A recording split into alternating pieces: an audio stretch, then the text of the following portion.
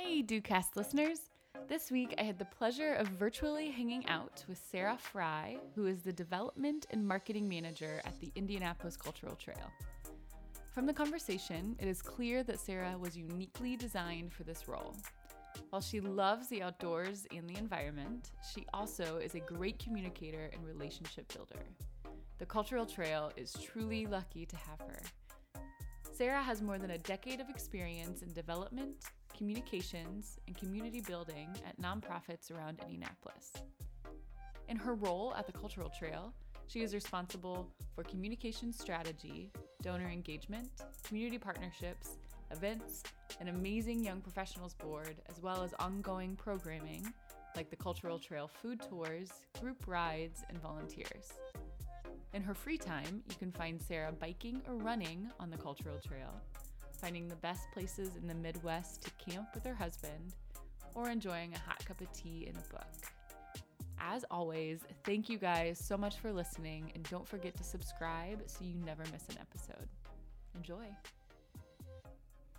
All right. Thank you so much for joining us. We have Sarah Fry here from the Indy Cultural Trail. Here on the podcast. We're so thankful that she has decided to be with us virtually. Of course, we don't have a ton of virtual podcasts, but we're happy to accommodate, especially in this crazy time that 2020 has been. But so we're very excited to have you. Thank you so much for agreeing to do this. So first, just so everyone listening knows a little bit about you, tell us about anything about who you are, where you're from. And then we'll jump into the Indy Cultural Trail. Sure. I am Sarah Fry. I work at the Indianapolis Cultural Trail as our development and marketing manager. So I've been there for almost 5 years now, which is startling, as a quote unquote millennial, if you will. It's not very often that you stay at a job for 5 years. And I'm happy to be here for 5 years. It's been a really great learning experience for me.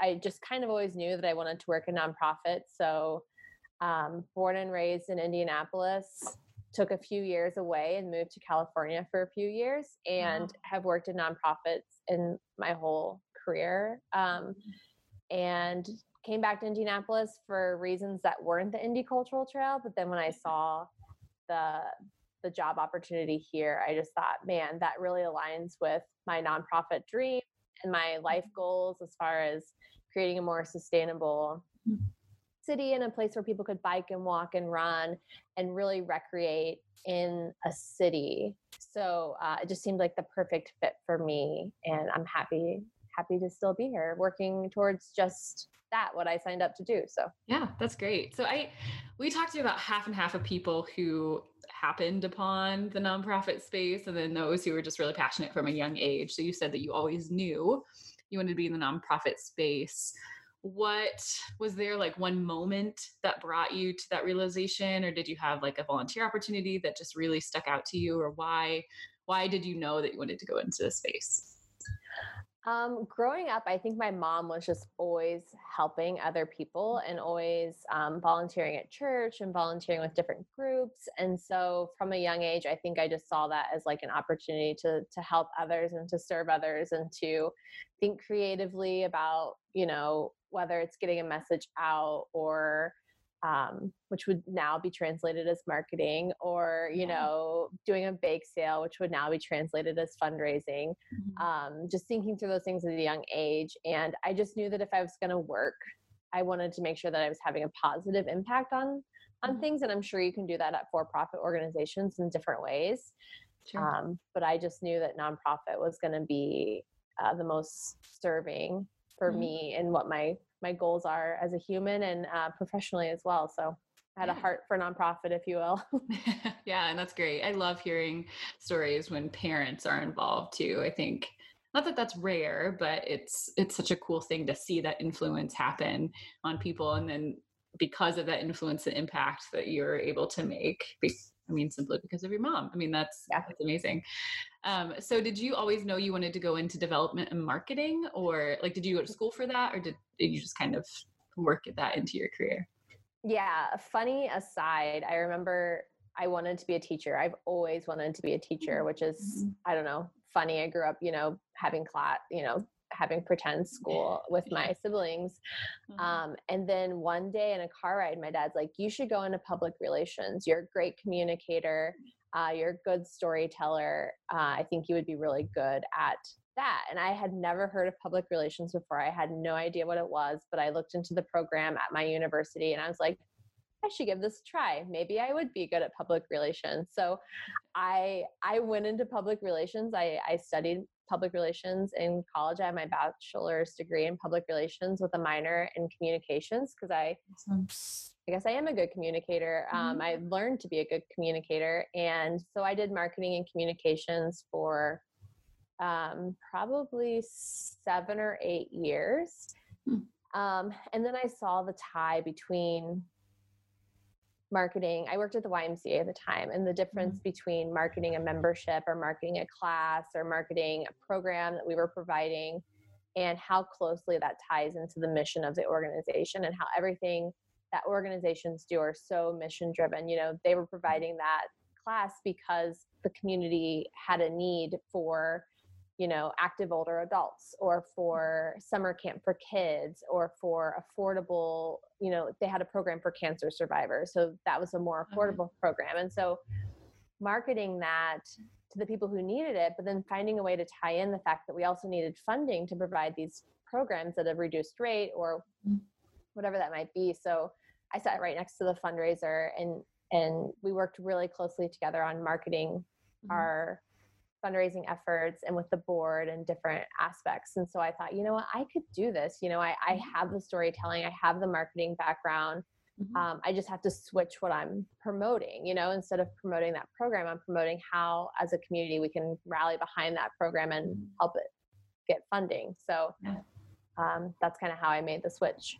Yeah, that's wonderful. I was actually in a hybrid marketing fundraising role at the organization I was working for too, and never knew that I wanted to go into fundraising, and it was just one of those things that it kind of happened. But you're right, if you're a good storyteller, I mean, that's really what's needed, that and a good relationship builder. I mean, it's not, I mean, there are statistics and science and whatever you want to put behind it, of course, but in this very simplistic version, I think it's honestly, I believe that donors like kind of that raw vulnerability of you coming to them and just saying, hey, look, this is what we can do to make our community a better place. It's not any, you know, crazy education or anything that you have to have like years and years and years of all this stuff. It's just, it's really, you're doing sales for good is honestly what it is. And I think that that's really great. And honestly, I think too, there's a lot of organizations, and not that it's their fault, but that I talk to that just don't put a ton of effort into marketing and social and public communication sort of thing. And it's honestly because they probably can't, especially the smaller organizations. They don't have the income to be able to hire someone to do that or to put a ton of effort behind it. So I think it's really cool that an organization has someone with skills like yours to put towards that, because I mean, I believe wholeheartedly that that's a really important role to have in an organization, because you're right, it's how your message gets out. I mean, it's huge. And my husband's in branding and design, and I think that's a big miss some organizations have too. It's like, it's so important for you to have such a well crafted message, and look, feel, whatever you want to do to get people to kind of pull on their heartstrings a little bit. Yeah. To add one more thing, I really love meeting people. I love building relationships. I love meeting people. I love maintaining relationships. I want to find out, you know, what your dog's name is, your favorite place to vacation, and all of these things. And it's really paid off as far as thinking about fundraising and development and building those relationships. And a lot of it is about understanding motivations and how people think and what they're passionate about. And I love that aspect of what I get to do every day. And then to touch on what you said about marketing and branding and all of those things, like, it is all of the hats that I wear at the Cultural Trail. And I think that that's why I love working there so much, is I'm wearing a multitude of different hats, right? I'm telling the story on social media. I'm acquiring, you know, people to interview for blogs. I'm having those donor meetings. I'm sending out our e-newsletter. So it's thinking about branding. It's thinking about our messaging. It's thinking about fundraisers and how we market the fundraiser, how we host the fundraiser, and how we get the funds and the sponsors for the fundraiser. So it's kind of all of the things in my life that have led to this point make me just like a multi-hat wearing crazy person. Which you have to be to work in any nonprofit. I feel like you have to be able to wear multiple hats. But I agree. I mean, I don't work for a nonprofit anymore, but Donate kind of feels like a nonprofit sometimes since we serve so many nonprofits and it's a small shop. But I loved wearing so many hats because one, every day is not the same, but two, you kind of get to touch a lot of different pieces of the organization, really. And as it can be frustrating because you feel like you're doing so many different jobs, it's also equally exciting and rewarding and all that good stuff too. But to circle back to the relationship part too, I love that that's what you want to know because that makes such a huge difference. Whether they know that they're doing it or not, there's so many fundraisers I've come across that, and whether it's their fault or whatever, or it's the board putting all this pressure on them, like they're just so focused on the numbers and and like the stats and all of that stuff coming in, which isn't a bad thing. You have to have that into account too. But how you're going to get donors is knowing their dog's name, being able to reference their kid's name and what sports they're playing, and just treating it like real relationships. And that's how you're going to win people over every single time, no matter what you're doing, but especially in fundraising.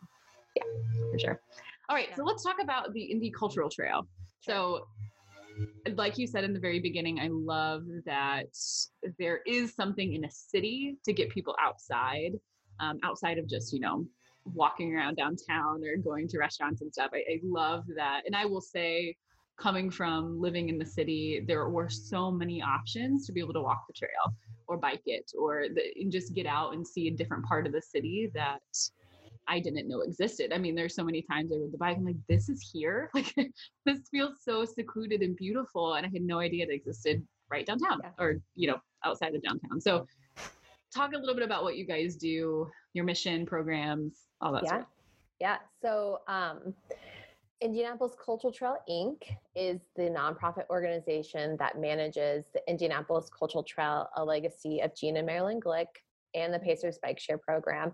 And just recently we took over the management and activation / programming of 3 additional spaces in downtown Indianapolis. So Canal Walk, or the downtown canal, and Georgia Street and Luger Plaza. So we're also thinking about programming and activation in those areas as well now. But originally the Cultural Trail was built to connect all of the cultural districts in downtown Indianapolis. And it still does. It also connects all the cultural institutions. And the reason we were able to kind of seamlessly start working on those other spaces as well is because they're all connected via the Cultural Trail. So the canal, the Cultural Trail goes right over the canal on Walnut Street. On Georgia Street, we connect right at Capitol in front of the Convention Center. And then Luger Plaza, we cross right on Washington Street in Alabama. So we border that space on 2 sides. So it just makes sense that as the connector that we can kind of think bigger about how to use all of those spaces for people in downtown. People in our community, in our city, people visit those spaces all over the place. It's not just our downtown, but, and then we're a small team. So it's myself doing marketing and development. We have our executive director, Karen Haley, and then we have a horticulturalist. He's in his 2nd year now, which is really exciting for us, even for me, as I think about fundraising, because a lot of people have their front yards on the Cultural Trail, and what better way to say like, hey, look at this beautiful front yard that you have. Are you, do you want to support our horticulture program? Yeah. We just hosted our first plant sale, which was really exciting to have people be able to take, plants from the Cultural Trail. We actually purchased them from a wholesaler, but to be able to recreate those plants in their home gardens, because a lot of people have an affinity for those plants. They see our hydrangeas every year and they see our lilacs every year, and they just think what a awesome piece of downtown to take home. Also for the trail, we have our operations manager. So his job to me, the horticulturalist and our operations manager, are just so key to what people see on a daily basis from the Cultural Trail. So they make sure that the lights come on. We have over like 650 lights along the cultural trail, and people may not notice them until they're out, but the whole trail is lit, which gives a really nice sense of security when you're downtown on the cultural trail.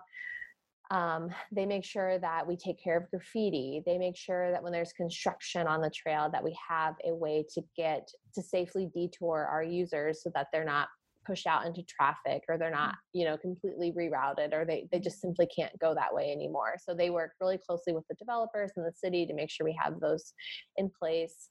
They also make sure our plants are blooming every year, and that there's not a lot of litter on the trail, and that everybody has this just beautiful experience that everyone has come to know from the cultural trail every time that you're on the cultural trail. We also have 12 pieces of art.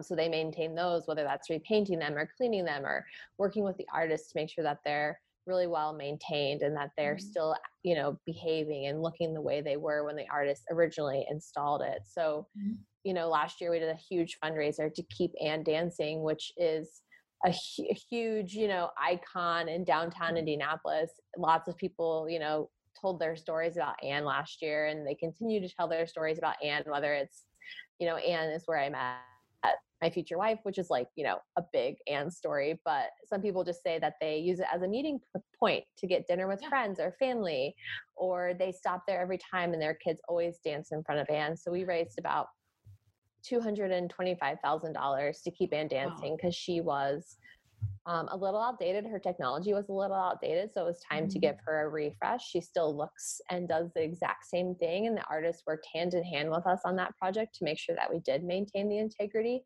of Ann. So that was a really fun project that we got to do with the cultural trail. And then I'll just quickly mention that we also manage the Pacers Bike Share program. So 500 bikes, 50 stations all around Indianapolis. We just expanded in 2019. So now the stations go down to Garfield Park and all the way north to Broad Ripple, right by like the snow cone, the snow cone ice shop right there at Westfield and Westfield, which is an interesting intersection. So we do a lot. And I didn't even mention the bike share team, but there is a team of about 5 or 6 of them that helps do all of that stuff. So on a good day, there's about 10 of us in the office, and it's really lively and a really fun place to work. Yeah, it sounds like it. And it sounds like you have your hands in a lot of different areas around town, which is, I'm sure, fun and just a cool environment. Well, awesome. So do you guys have, well, I know you do, but tell us what you have coming up. I know you have a big event soon. Yeah. So every spring we do a big spring clean as our fundraiser. And we usually work with organizations to adopt a corridor of the cultural trail and then bring out their employees to help clean it up and get it ready for spring. And this year we are going to open up our fall cleanup to the community. So we're looking for, 60 total volunteers, but we have those 60 divided into 4 corridors. So it's only 15 people in each group. And so there's plenty of room for social distancing. Everyone can wear a mask if they so choose. And all the tools will be sanitized. So we're looking for 60 volunteers to come out in mid-October, October 17th. Sign-ups on our website, indyculturaltrail.org/volunteer. And bring your family, bring your friends, bring your church group, bring your apartment friends. Just come out downtown and spend a morning giving back. It's fun, it's free, and I think if you're looking for a way to get outside that feels safe and appropriate, I think this is a good option for you. Yeah, and to see the trail. I mean, I think once I started discovering where the trail was, I wanted to know more about it. I was like, oh, what else am I not taking advantage of? And yeah, that's great. So you don't have to be a part of a company or organization to come. You can just help clean. You don't have to adopt a corridor, correct? Not at all. Yep. Everyone's invited. It's totally free. There's no sponsorship. There's no donation required. We just want to get the trail looking really good before all the winter snow comes in. Awesome. And is it a family-friendly volunteer opportunity? 100%. It's up to you if you want to bring your kids, as long as you're willing to allow them to help pick up trash and to do their part. We're more than happy to have them come out. We have lots of gloves for everybody and litter grabbers and buckets. So yeah. Awesome. So for those listening, are there any other ways that people can get involved with the trail, either on a long-term basis or anything else coming up outside of the cleanup? Yeah, so we have a lot of volunteer opportunities, especially now that we've brought horticulture in house. We have horticulture happy hours every year from April to the end of October on Wednesday evenings. So come out, and Ethan usually leads people through some litter or some weeding and some trimming and some transplanting, and then they have like adult beverages afterwards. So and then we also have drop-in volunteer opportunities for like the Monday through Friday crowd. If you need a lunch break activity, if you have the day off and you want to give back, or if you're just a volunteer group and you want something to do, come on out. Monday through Friday, 9 a.m. to 3 p.m. You can come and pick up your tools outside of our office, completely contact free. They've been sanitized, and we'll just leave a little note with where you can go and pick up trash that day for us awesome. On the cultural trail. So yeah, easy, turnkey for people who just want to be able to drop in. And then the other thing I'll send out is our Young Professionals Board. We have about 15 individuals on our Young Professionals Board, and then we're looking to grow our committees, well, what we consider our initiative groups, which are the passion projects of the Young Professionals Board. So we have initiative groups for sustainability, connection, transportation and recreation, and arts and culture. And those are just the focuses of our initiative groups for the Young Professionals Board. So, and as those relate to the cultural trail. So if you're interested in more, it's on our website. I think it's indyculturaltrail.org/young professionals. So very cool. Yeah, that's just a nice way to get involved that isn't, picking up litter or pulling weeds, if you're interested in learning more about that. Yeah. So you have opportunities across the board, which is great. There are a lot of organizations that just can't do a lot of that stuff. And I think you guys are unique since you are one outside. So you have social distancing rules and all that stuff, but then still have those ongoing opportunities for people who want to be more involved. Yeah. Do you have pretty easy opportunities if like a company wants to get a ton of their employees involved or anything like that?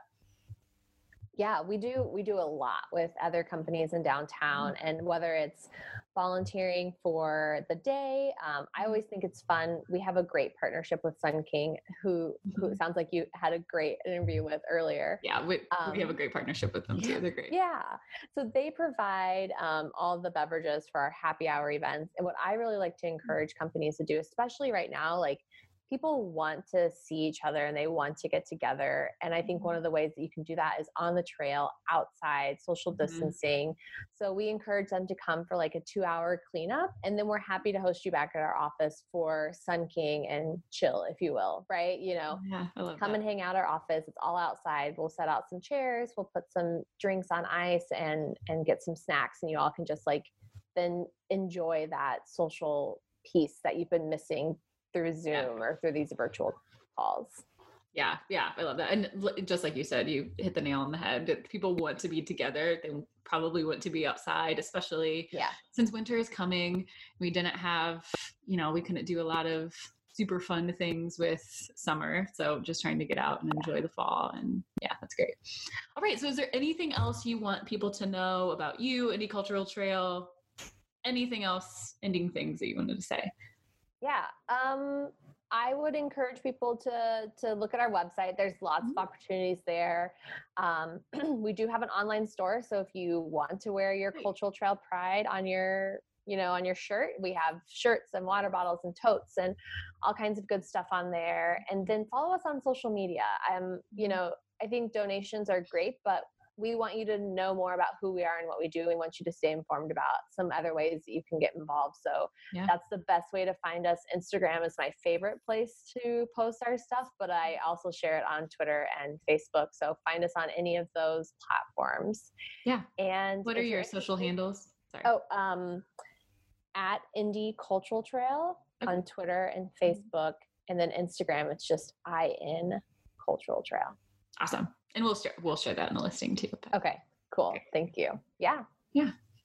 All right. Well, thank you so much for the quick conversation. I know I enjoyed hearing more about what is out there in my community. And if you are not in Indianapolis listening, you probably have something similar in your city. And if you don't, maybe do something to make it happen. But if you are in Indianapolis, I mean, go walk the trail. It's beautiful. Yeah. You'll find some hidden gems for sure. Take advantage of the bike share. I mean, all sorts of things that are available to you in the city.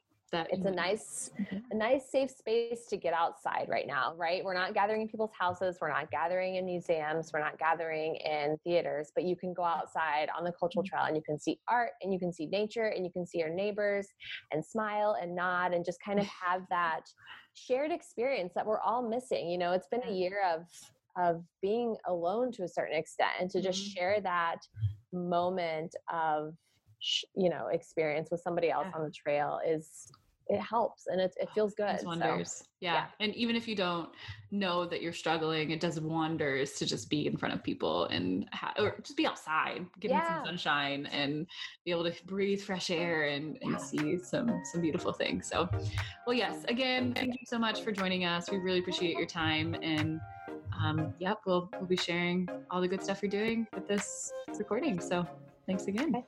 Thank you. Yeah.